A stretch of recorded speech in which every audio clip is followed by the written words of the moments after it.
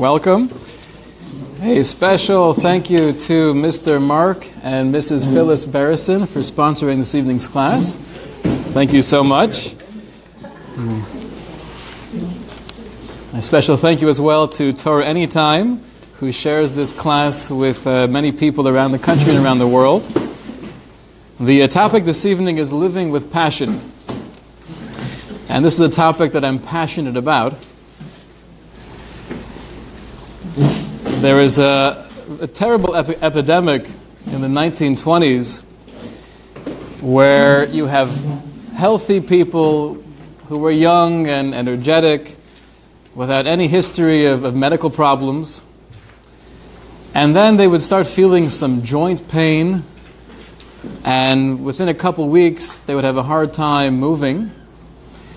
And within a few months, some of them became so paralyzed, they were in this catatonic state where they could barely move, there was no facial expression, and it seemed like they were totally numb to the world around them.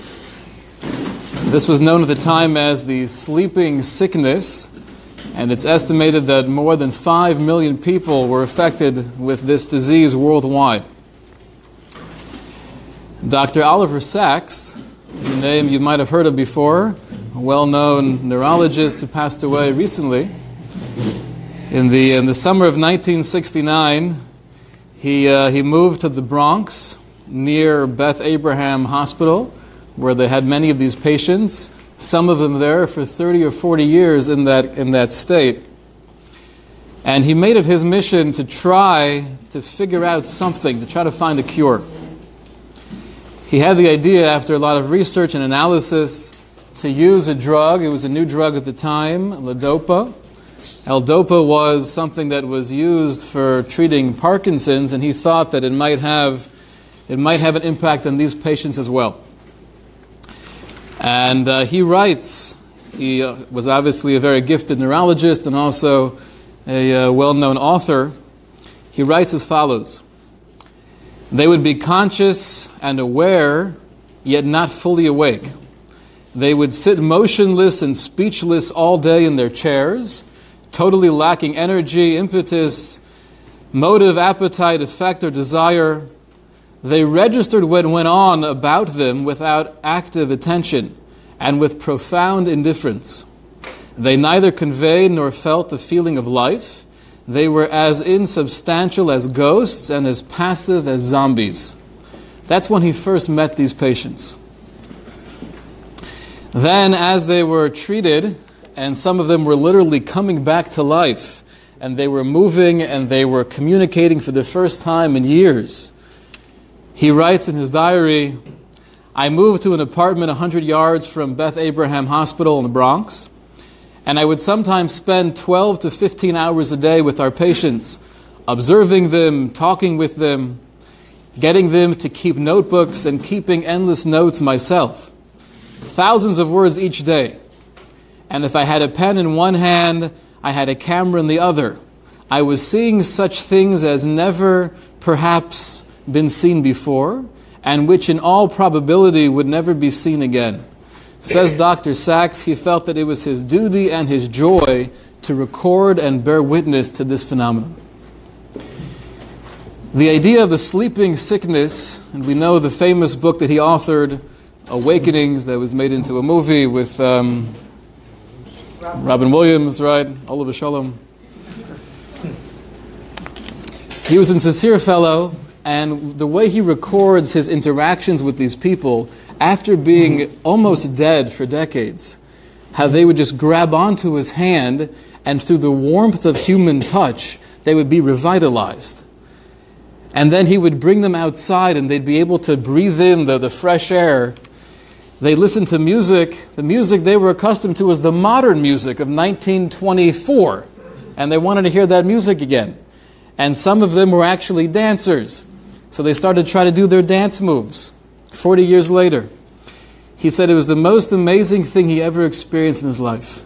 People who really lived with passion, who were really emotionally connected to everything around them because it was so new and it was so wonderful. So although Baruch Hashem, we do not suffer from this sleeping sickness, I think we do on some level. And I think sometimes the most depressing reality is when we're not feeling much at all. And I'd rather be sad than having a sense of apathy. I'd rather feel a loss than feel emptiness. So we walk around, we do our thing, but on some level we're all experiencing this epidemic of the sleeping sickness. We're living without passion, we're living without emotion, we have relationships, we have things that we're into, we have things that we do, but there's something missing. We quoted on Shabbos during the drasha from Shlomo Wolbe, who was one of the great personalities of the 20th century, and he said that the ability to learn something in depth, or if you have a brilliant mind to be creative and to think in a very deep way, that's a gift. But the goal of life, says Rav Wolbe, is not about thinking deeply. It's about living deeply. And that difference makes all the difference in the world. I could think very, sophisticated thoughts. I could share them with you. I could sit here and give a nice drasha. But unless we're living that way, then we're missing the boat entirely. There's a quote from one of the philosophers of the 20th century. He said, men must live and create, live to the point of tears. And I think in Torah Hashkafa, that's something we strive for. We want to live to the point of tears, to be as involved and present and engaged in life that we're emotional and we're really feeling existence. And this is true in two dimensions. Dimension number one is our avodas Hashem, our pursuit of spirituality, wanting to be engaged and involved. And the second dimension is with everything else we do in life. I'll share with you two powerful sources when it comes to avodas Hashem. The famous Mishnah in the end of Brachos tells us, this is quoting the verse we say twice a day in Shema, Ve'ahavta Hashem Elokecha b'chol levavcha, you should love Hashem with all of your heart. So explains the Mishnah, B'chol levavcha means b'shnei yitzrecha, with both of your inclinations, b'yetzer tov v'b'yetzer hara. We have to love Hashem with our good inclination, and we also have to love Hashem with our evil inclination. So the obvious question is, what does that mean? How do I love Hashem with my evil inclination? So some explain that when we say yetzer tov and yetzer hara, it doesn't mean that I have a good force within me and an evil force within me. There is such a thing. There is an idea of a koach, of tahara, the power of purity and kedusha and sanctity that propels me towards good. And there is such a thing called the koach hatuma. There's the power of the source of impurity that draws me towards evil. But that's not what the Mishnah is referring to. When the Mishnah says, B'chol levavcha, love Hashem with your yetzer tov, that means with your intellect, with your mind, with all of my capacities to think and to probe and to analyze, all channeled towards Hashem. How do I love Hashem with my yetzer hara? It doesn't mean my evil inclination, but it means the animal within me. We're made of body and soul. Love Hashem with your soul, but also your body, meaning my ambition, my passion, my emotion, to channel everything towards Hashem. That's source number one. Source number two, we find this in Parshas Eikev. The Torah instructs us, "Ushmartem es kol ha-mitzvah asher nochi mitzavcha hayom," that you should guard literally the entire mitzvah that I instruct you today.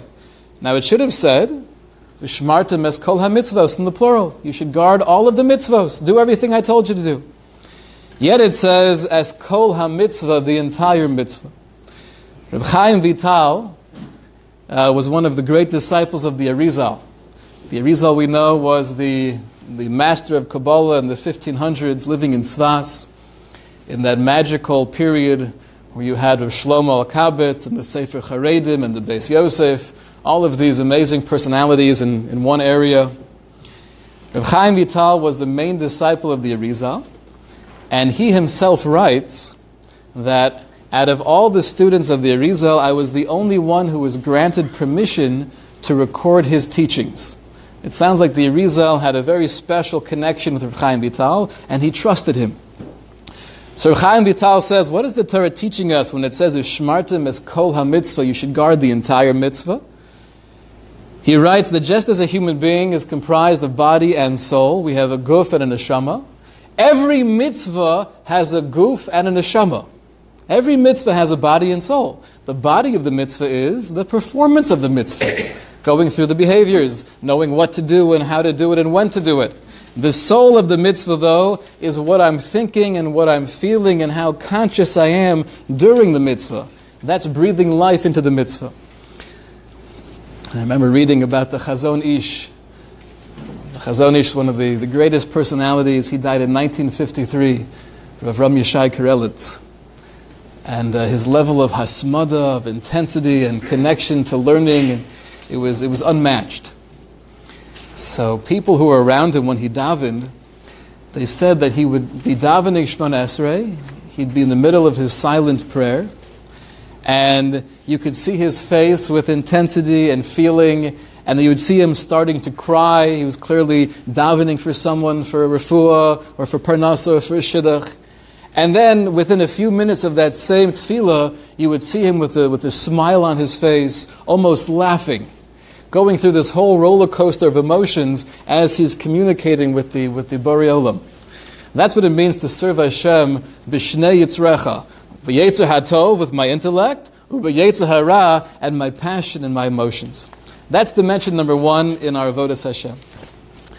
Dimension number two is how we live life in general. And this is what brings us back to the parsha this coming week.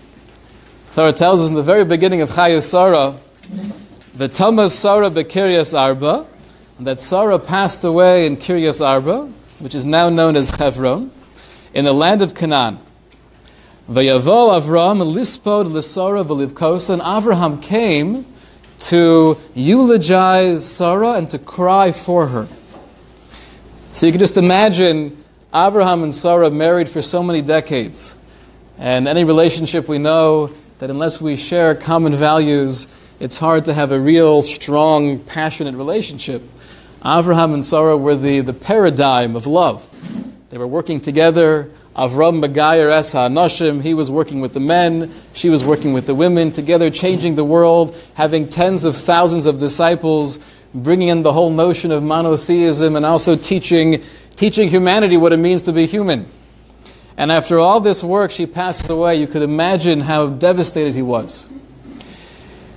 The question that the Ramban is bothered by is, and this is one word, we're going to see there's one word here that could teach us a whole world of insight.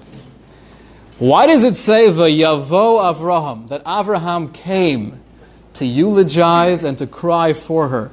Where is he coming? Right, he was out golfing, and then he saw on his cell phone, he got the text, heard about the bad news. Okay, so he came back into the tent and he eulogized and he cried for Sarah. Where was he? Says the Ramban, an amazing insight. He was right there. When the Torah says, V'yavo Avram, it doesn't mean he changed his geographical location.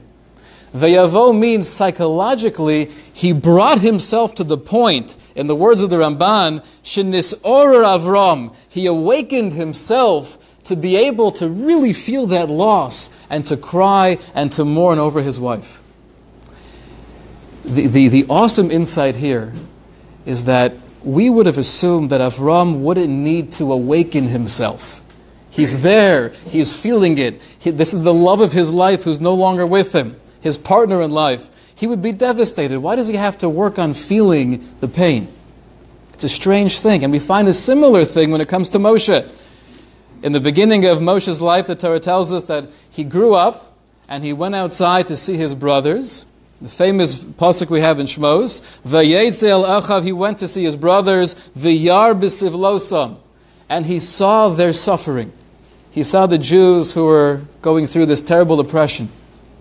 What does it mean he saw their suffering? Rashi comes along and says, it doesn't just mean he happened to see it with his eyes, but nosan eina v'libo, he placed his eyes and his heart Leos meitzer alehem, to feel their suffering. So again, it wasn't just a natural response to seeing something terrible. He had to be proactive. He had to bring up those emotions.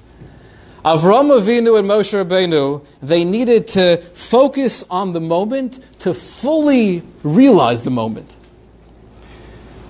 The Torah is teaching us that we can't complain about not feeling passion. We can't complain about not feeling connected, because those things don't happen automatically. The only way to really tune into something, if it's a tragedy or if it's a simcha, I want to be part of this joyous experience, the only way to do that is by being proactive and putting myself in that mindset. That's true with every aspect of life. The story about Rav Chaim Shmulevitz. Chaim Shmulevitz, one of the great personalities in Eretz Yisrael. When he was an older man, his children would censor the newspaper before he would read it. Now, what would they take out? He was reading a very kosher publication. What are they taking out of there? Any story that was tragic, if there was a terrorist attack or there was an accident, they would make sure to take that out of the newspaper before he would read it. Because what would he do if he came across a story like that? He would read it the first time, and then he would go over it, and then he would picture every person involved in this tragedy. Right? If there was a 19-year-old boy who was killed while he was serving in the IDF, he would first think of the mother, and he would say to himself, "Ay, the mama, ay, the mama," picturing it, feeling it, putting himself in that situation. And then he would think about his father, "Ay, the tata, ay, the tata," and the brothers, and if he was married, the almana, his widow, and the children. Now, they felt it wasn't healthy for him when he was an older man, so they had to make sure he didn't do that. But that's a person living in the 20th century who's emulating the way of Avram. He's following in the path of Moshe. He understood fully that in order to really feel anything, you have to be proactive. So this is true in our avodas Hashem, and it's true in every other aspect of life. Now, what I've seen throughout my life is the people who are most passionate about any cause are the people who they themselves have been through something similar. And if you'll notice, any foundation, any organization, any person or group doing amazing things, more often than not, it's based on the leader or the founder or the creator of that group. They themselves went through something in this area of life, and therefore they feel a special connection with it, and they want to help the world. I'll share with you the Medrash Rabbah that seems to really bring this point to light. The Medrash tells a story that there was once a gibor. There was a strong person, Shehaya hakoler betzavaro, that it sounds like he was a captive, and they put a chain around his neck. And that's how he lived for who knows how long. Nifne me'oser hakoler, eventually they took that chain off of him and he was freed. La'acher yamim, as time passed, he was getting back to his normal life. Ra hakolar noson bitzavaro shel acher. He passed by someone else who was now a captive, who had that same chain around his neck. Hischil tzoveach, and he began to scream. He was screaming, "Oh my gosh!" Amru lo malachat tzoveach. So his friends or his family, they saw the exact same thing, and they said to him, "Why are you screaming?" So Amr lahen, he said to them, "Iatem yodim, don't you know? Ani yodea be'ezet tsar hu nasun. I know the pain he's going through. Kachaya hakoler betzavari. I had that same chain around my neck. V'ani yodea be'ezet tsar hu nasun. I get it. I understand it. I've been there. You were never there." If we've been through any experience, and we've all have our stories, we all have our nisyonos, our challenges, you have to appreciate that those are the things in life that we have the most connection to, and potentially we could do the most about, because we're the only people who get it. I remember in Michigan for a few months, when I was in the world of medicine, there were so many different amazing groups and organizations. And there was one particular fellow that came to me and said, we have a special group of fathers. Everyone's so focused on the children who are going through whatever medical issues they're going through, or they're focused on the mothers, but the dads are often left out. Do you want to join the group? So I said, yeah, sure, why not? I'll be part of the group. And I said, I'm curious, who started this? So he said that he did. Why did he start it? Because he had a child who was sick. I was in touch with someone, her name was Lee, a very special person, and she started this whole other medical group. And again, because she had a child. Everyone is passionate about their cause. There's an amazing reality. There's an organization called Gift of Life. I'm sure most of you have heard of it. Right, it's a bone marrow registry. And I do recommend, parenthetically, anyone who has not been swabbed, you should do so. There is a chiyuv deraisa to do so. But Gift of Life was founded by a fellow named Jay Feinberg. I was zocha. I had the opportunity to go to one of their annual dinners one time.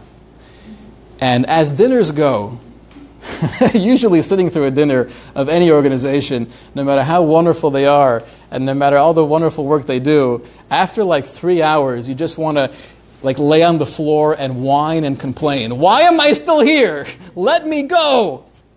This is the one dinner that I guarantee nobody was thinking that. What do they do every year? And this is a brilliant move from a marketing standpoint, but it's obviously with sincerity.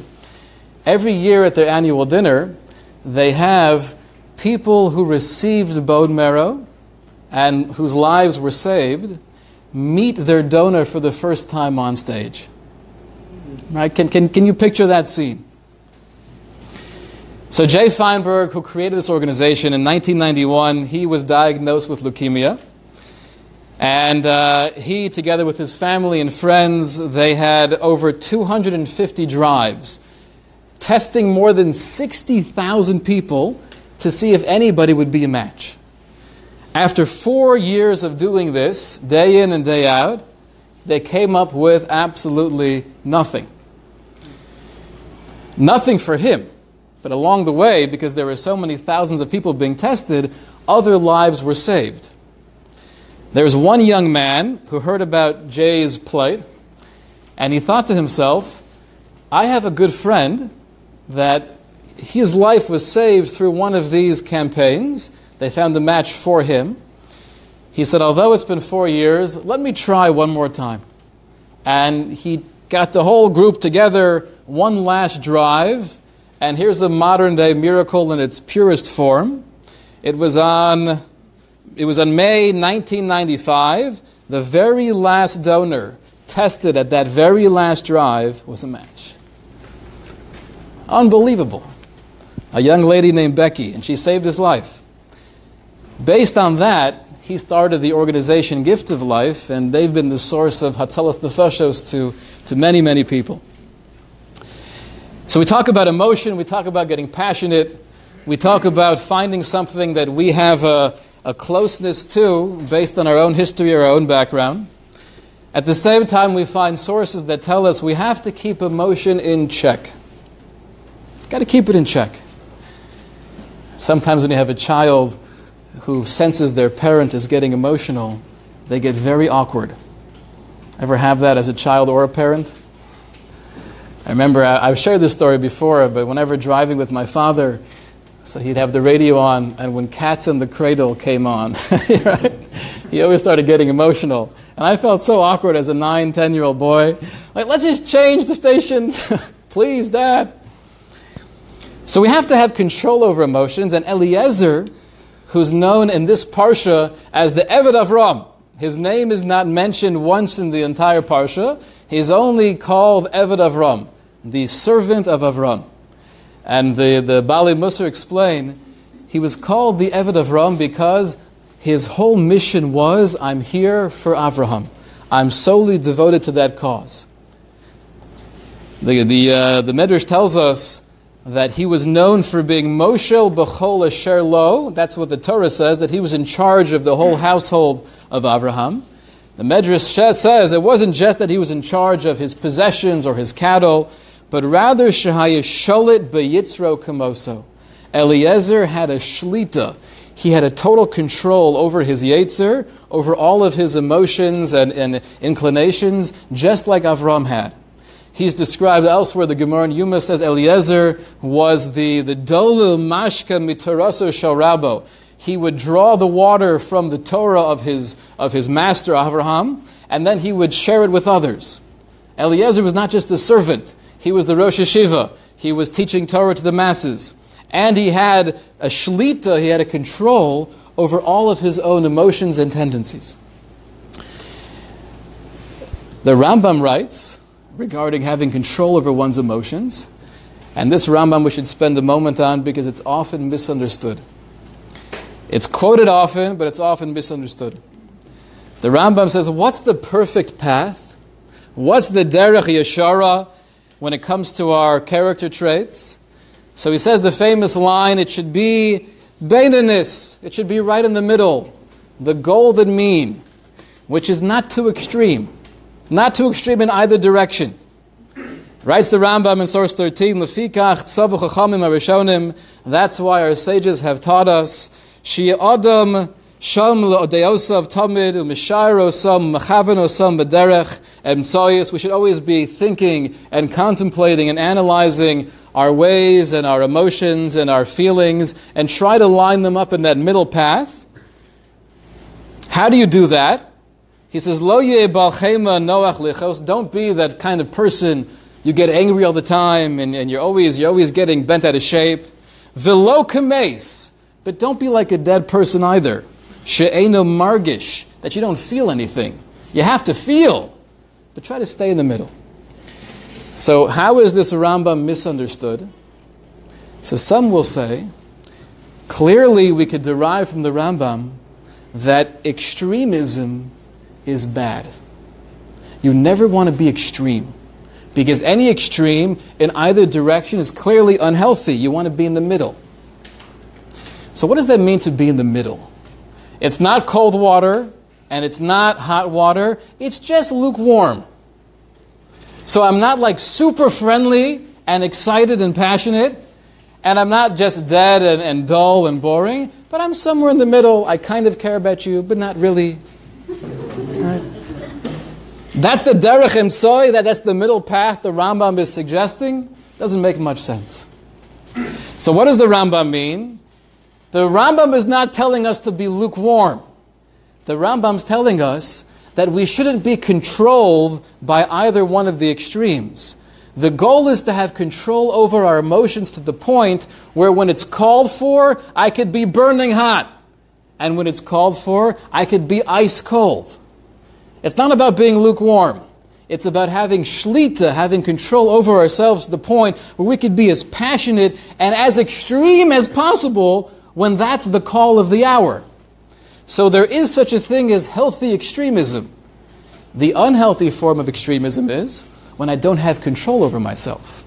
That's unhealthy. So this is some of the background, the goal of being passionate and emotional and connected within our Avodas Hashem and within every other aspect of life. Yet we want to have control, not that we mitigate the emotions, but we channel them and we're able to bring them out in their proper place and proper time. What I want to do now briefly is just share with you a couple of tools. A couple of tools that I've seen in the different sources. How do we tap into that infinite wellspring of emotion? If it's with a spouse, I know I love him, but I'm just not feeling it. If it's with a child, I tell them that I love them, and I explain to them, I just don't like your behavior, but I'm not really feeling that love. I'm not feeling it. How do you tap into that infinite wellspring that we have within us? I think the first step is that we have to realize if we're able to tap into that in any part of life, it carries over. The way emotions work is that they're not limited or confined to one segment of our brain or our soul, But if we're able to be exploding in one area with enthusiasm, that has a spillover impact on everything else. There was a young man learning in yeshiva, and he was going through a very hard time, and he was depressed. So he wrote a letter to the Steipler Gaon, one of the greatest minds of the 20th century. And he was explaining to him that I go through the motions, I'm getting up for Shachris, I'm trying my best, but I just don't feel anything. I'm just checked out. I have my friends who are getting so excited about Shir and about learning things deeper and learning more information and memorizing things, and I'm not feeling anything. So how do I get more into learning? Listen to the advice of the Steipler. Source number 14. He wrote him back in a letter. This is part of a larger letter. But he writes, Ki bis orer hergish ledavar echad. When you awaken a hargasha, feeling, in one area for one thing, harei nasa adam hamargish, that transforms who I am. I become a person who's now feeling. Umispatach umoa lechol inyanim, and that could spread and open up doors to all different areas of life. We have to find that one area that I know I'm passionate about, and then just use it to explode, and that carries over to other things. We had a couple visit here for Shabbos. They were looking into the community. They didn't end up moving, so they ate by us Friday night. And we're schmoozing a little bit, and the husband turns to me and he says, so the Friday night davening, is that always how it is? I'm like, I'm sensing something. I said, pretty much that's our norm. So the guy said, you could probably shave off a good 10 minutes.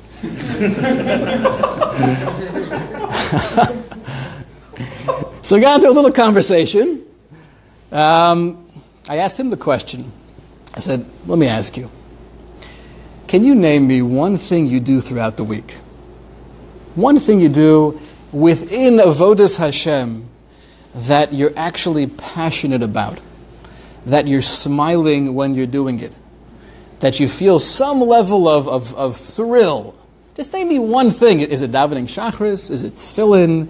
Is it your learning after Mariv? What is really, really geschmack? And him being an honest guy and also a humble guy, he said, I think it's hard to say. I think for most people, it's hard to get to that level in any area of Avodas Hashem. So I said back, gotcha! Now the point is that if you could do something to bring out emotion, so is having a musical Friday night the most ideal way of doing it? Who knows? In objective reality, is it better if we just focused on saying the words without, who knows, should we sing more, should we sing less? The point is, if you have people in a room who are actually davening, and they're actually looking in the siddur and they're not distracted by something else, and they're getting somewhat emotionally connected, then the Steipler would say, that is a beautiful way to awaken the emotions for all areas of life. Just got to find that one little area. Here are a couple of quick tools. We have 3 things here, and there are definitely more to discuss. But the 3 for now we'll focus on is the power of laughter, allowing ourselves to be awed, and the power of now. Let's start with the power of laughter. My wife and I were in a medical conference about 5 years ago in Arizona, and it was on Shabbos. Those are always fun, to be there with everyone else on Shabbos and trying to explain to them why you can't take notes. Can I take notes for you? No, it's all right. I'll listen very carefully. So there is this one thing on the list I was going through that the presenter was going to be presenting the idea of laughter yoga. So me being kind of skeptical, thinking to myself, that's going to be laughable, yes. Laughter yoga, what a waste of time. This person gets up there, and she says, you're probably thinking that this is somewhat silly. And most people in the room nod their heads.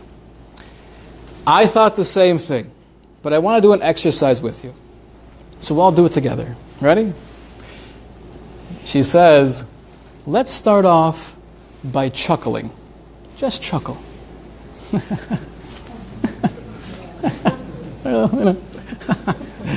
So we're all looking around each other, and I'm feeling pressure because I'm the guy wearing the yarmulke. So like, if I laugh too much, I look silly. If I'm not laughing at all, they're going to think, oh, the Jewish guy doesn't participate. So I'm trying to chuckle a little bit, And then she says, okay, now take it from a laugh to a chuckle to like a regular laughter. Go for it, don't be shy. Okay. So we're all doing that for a while, right? Mr. Wachnin, you're not participating. And then she says, take it one more point. Laugh like you're uncontrollable. And you're hysterical laughing. And the whole room is now cracking up. And I was doing this also, and I realized, this is brilliant. This is unbelievable. She's onto something here. And the truth is, there's actually research that laughing is very healthy. There was a fellow, some doctor in India in the 1990s who started this laughter yoga. And what he discovered is that the brain does not differentiate between real or simulated laughter. Laughter is laughter. I have here, this is from the Mayo Clinic. They have an article that says, stress relief from laughter, it's no joke. When it comes to relieving stress, more giggles are just what the doctor ordered. Here's why. So it has short-term benefits and long-term effects. Short-term is that it stimulates many organs. Laughter enhances your intake of oxygen-rich air. It stimulates your heart, lungs, muscles, increases the endorphins that are released by your brain. Activate and relieve your stress response. It could take you from a state of being stressed out to more chilled out, so to speak. And it could soothe tension. These are all part of the short-term benefits. Long-term effects, it could improve your immune system, it could relieve pain, it could do all sorts of wonderful things, increase personal satisfaction, and improve your mood. So, although laughing yoga was invented in 1995 by some fellow in India, we've known this for thousands of years. Where does laughter yoga come from? Shlomo HaMelech was the one to invent laughing yoga. He writes in Mishlei in two places, in source number 15, Leiv semeach yetiv panim u'ba'atzvus leiv ruach necheya, that a joyful heart gladdens the face, and a sad heart breaks the spirit.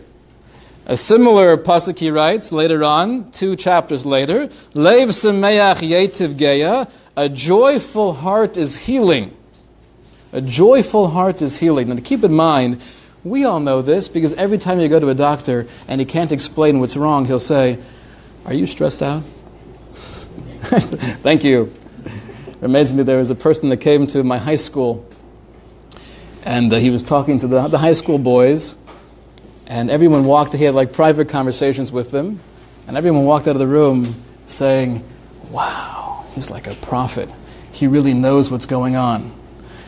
So again, being very skeptical, I spoke to a lot of the guys. What did he say? And they all said, he looked at me and he said, do you think about girls? Are you struggling with that? Right? Unbelievable! Speaking to a 16-year-old boy. Shlomo HaMelech, though, was telling us something that we did not know thousands of years ago, which is our health, our physical health, is very much dependent on our mental health, our state of mind, how we feel. The Ralbag comes along in the 13th century, and he explains these verses, these psukim, and he says you have to realize that when things are working well internally, then the blood's flowing, and your body moves better, and you're just a different person, you're more energetic, and you're more lively. So that's true when it starts inside, that could affect me on the outside. Says the Sefer HaChinuch, we're not going to have time to go through this now, but this is one of the main themes in the Sefer HaChinuch, which is that Adam nifol kafi pu'ulosav. A person is impacted, a person is influenced by his actions. What I do has a major, powerful hashpah and influence on how I feel. So therefore, if I'm not in a good mood, if I make myself smile, or we practice laughing yoga, according to Shlomo HaMelech and according to the Sefer Chinuch, the way this works is acting as if I feel this way can actually light the fire within me. So that's tool number one. We have to keep in mind, I don't have to feel it to do it. If I make myself do it, then I'll begin to feel it. Tool number two is allowing ourselves to be awed. One of my favorite quotes from Emerson, he says, the wonder is that we can see these trees and not wonder more. From a more Jewish source, Rav Wolbe writes, he says, the sad thing about life, and we started with this, the goal is not to think deeply, the goal is to live deeply. Rav Wolbe says the sad thing is that most people only look up at the sky to see if it's going to rain. Right? What kind of attire should I walk out in? Should I bring my umbrella? That's the only time I look up at the sky. We have to allow ourselves to live with a sense of awe, with a sense of rapture. What is rapture? It's a state of experience of being carried away by overwhelming emotion. The only way to do that is because we've seen everything before, and therefore nothing is new and nothing is exciting.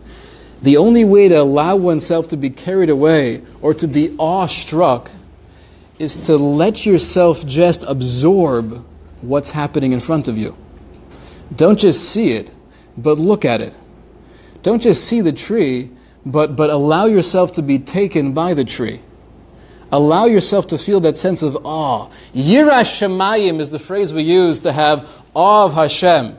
We don't say Yiras Hashem though. The phrase is Yiras Shamayim because by looking at the heavens we see the expanse, we see how vast it is. That could inspire. That could bring a real sense of awe. We need awe in our lives. So tool number one is we act passionate and that lights the fire of passion within us. Tool number two is we need to allow ourselves to be awed, and we do so by just being absorbed in the here and now. And that brings us to tool number three. This is the power of now. Moshe Rabbeinu tells Klal Yisrael, Ata Yisrael ma Hashem Elokecha shol mimach. Now Yisrael, what is Hashem asking from you? And what's troublesome is, why would he say now? Just start off the verse by asking me, what does Hashem want from you? What's the point of saying va'ata? Says the Chafetz Chaim, the message of Hashem is don't think about the past, don't think about the future. The only thing I have to think about is, right here and now, what am I supposed to be doing? The line I like to say is we need to become intoxicated in the moment. Because the only thing that pulls me away from the here and now is concerns about the future, is guilt about the past. There's no way to live with passion and hergish if we don't allow ourselves to become intoxicated in the moment. How do you do that? You have to let yourself go a little bit. When you're hugging your child, don't just give him or her a little hug goodnight. You can do that once in a while, but sometimes you just have to take a moment and just smother them. You have to breathe it in. And even if they're 27 years old, that's okay. You got to breathe it in. You got to feel it. You got to live it. You got to love it. It doesn't happen automatically. Part of this as well is removing clutter. Removing clutter from our actual physical space, removing clutter from the mind, and removing clutter from our schedule. And there are many sources that speak about this idea of having seder, having an order. We do so many things and we feel good to say, I am so busy. Oh my gosh, I got so little sleep last night. And we're saying it as if we want you to feel bad for me, but I'm also saying it because I want you to think I work really hard. So I'm really busy. The goal of life is not to be busy. The goal is to be effective. And if we find ourselves doing things over and over again that are just taking our time and energy and mind space, we have to stop doing those things. We have to prioritize. What am I here for? I have a limited time, a very limited time. I have to be effective. And then part of this is asking ourselves the question over and over again, am I aligned with my values? It's one thing for us to preach about how much we love family time and quality time. You have to have quality time with your kids. How often do you do that? What's the definition of quality time, by the way? This is true for a spouse or for a child or for anybody in life. The definition of quality time is time I'm spending with you when there's no agenda. I'm not trying to get you out of bed or to put on your shoes or to eat breakfast. With a spouse, I'm not trying to get you to do something for me to make me feel a certain way. It's just time spent together with no agenda. There are all these opportunities in life where we could allow ourselves to kind of keep on floating and stay in that sleep sickness that was prevalent in the 1920s. But I think we have to choose that we're not going to continue in that catatonic state. We have to be alive. The goal, the thing we learn from Avram and from Moshe is that emotion doesn't happen by itself. When we're not being proactive, there are studies that actually show that the majority of the time you're not thinking, you're actually being negative. The majority of the time you're not being proactive in your thinking to be absorbed into a situation or in a relationship or into Torah or into tefillah, I'm actually negative. So if you're spacing out, you're wondering, what am I doing? The answer is, you're complaining. That's what it is. What are the tools of living with more passion? Tool number one is, think of laughter yoga, chitzonius, moreris hapanimius, doing things in a passionate way, if it's smiling, if it's laughing, if it's dancing. And I recommend this for families with young children. It's kind of silly and you might feel kind of strange, but there should be a dance night where you put on good Jewish Leibedik music and the family dances together. What an amazing thing to do. Ever seen a child, when music comes on, it's just automatic. They just start moving. We have a little baby Sarah. That's what she does. You put on music, she just starts moving. It's part of who we are. We have to do the things that would express passion, and that brings on passion. Number two is we have to allow ourselves to be odd. That's through kind of looking past the lens of habit and being absorbed in the awesome reality of life and HaKadosh Baruch Hu. And number three is realizing that we have nothing else. There is nothing else that's real besides now, and therefore we have to maximize the moment. We should have siyata d'shmaya, we should have divine assistance in living with passion, with emotion, to uplift ourselves and everyone around us.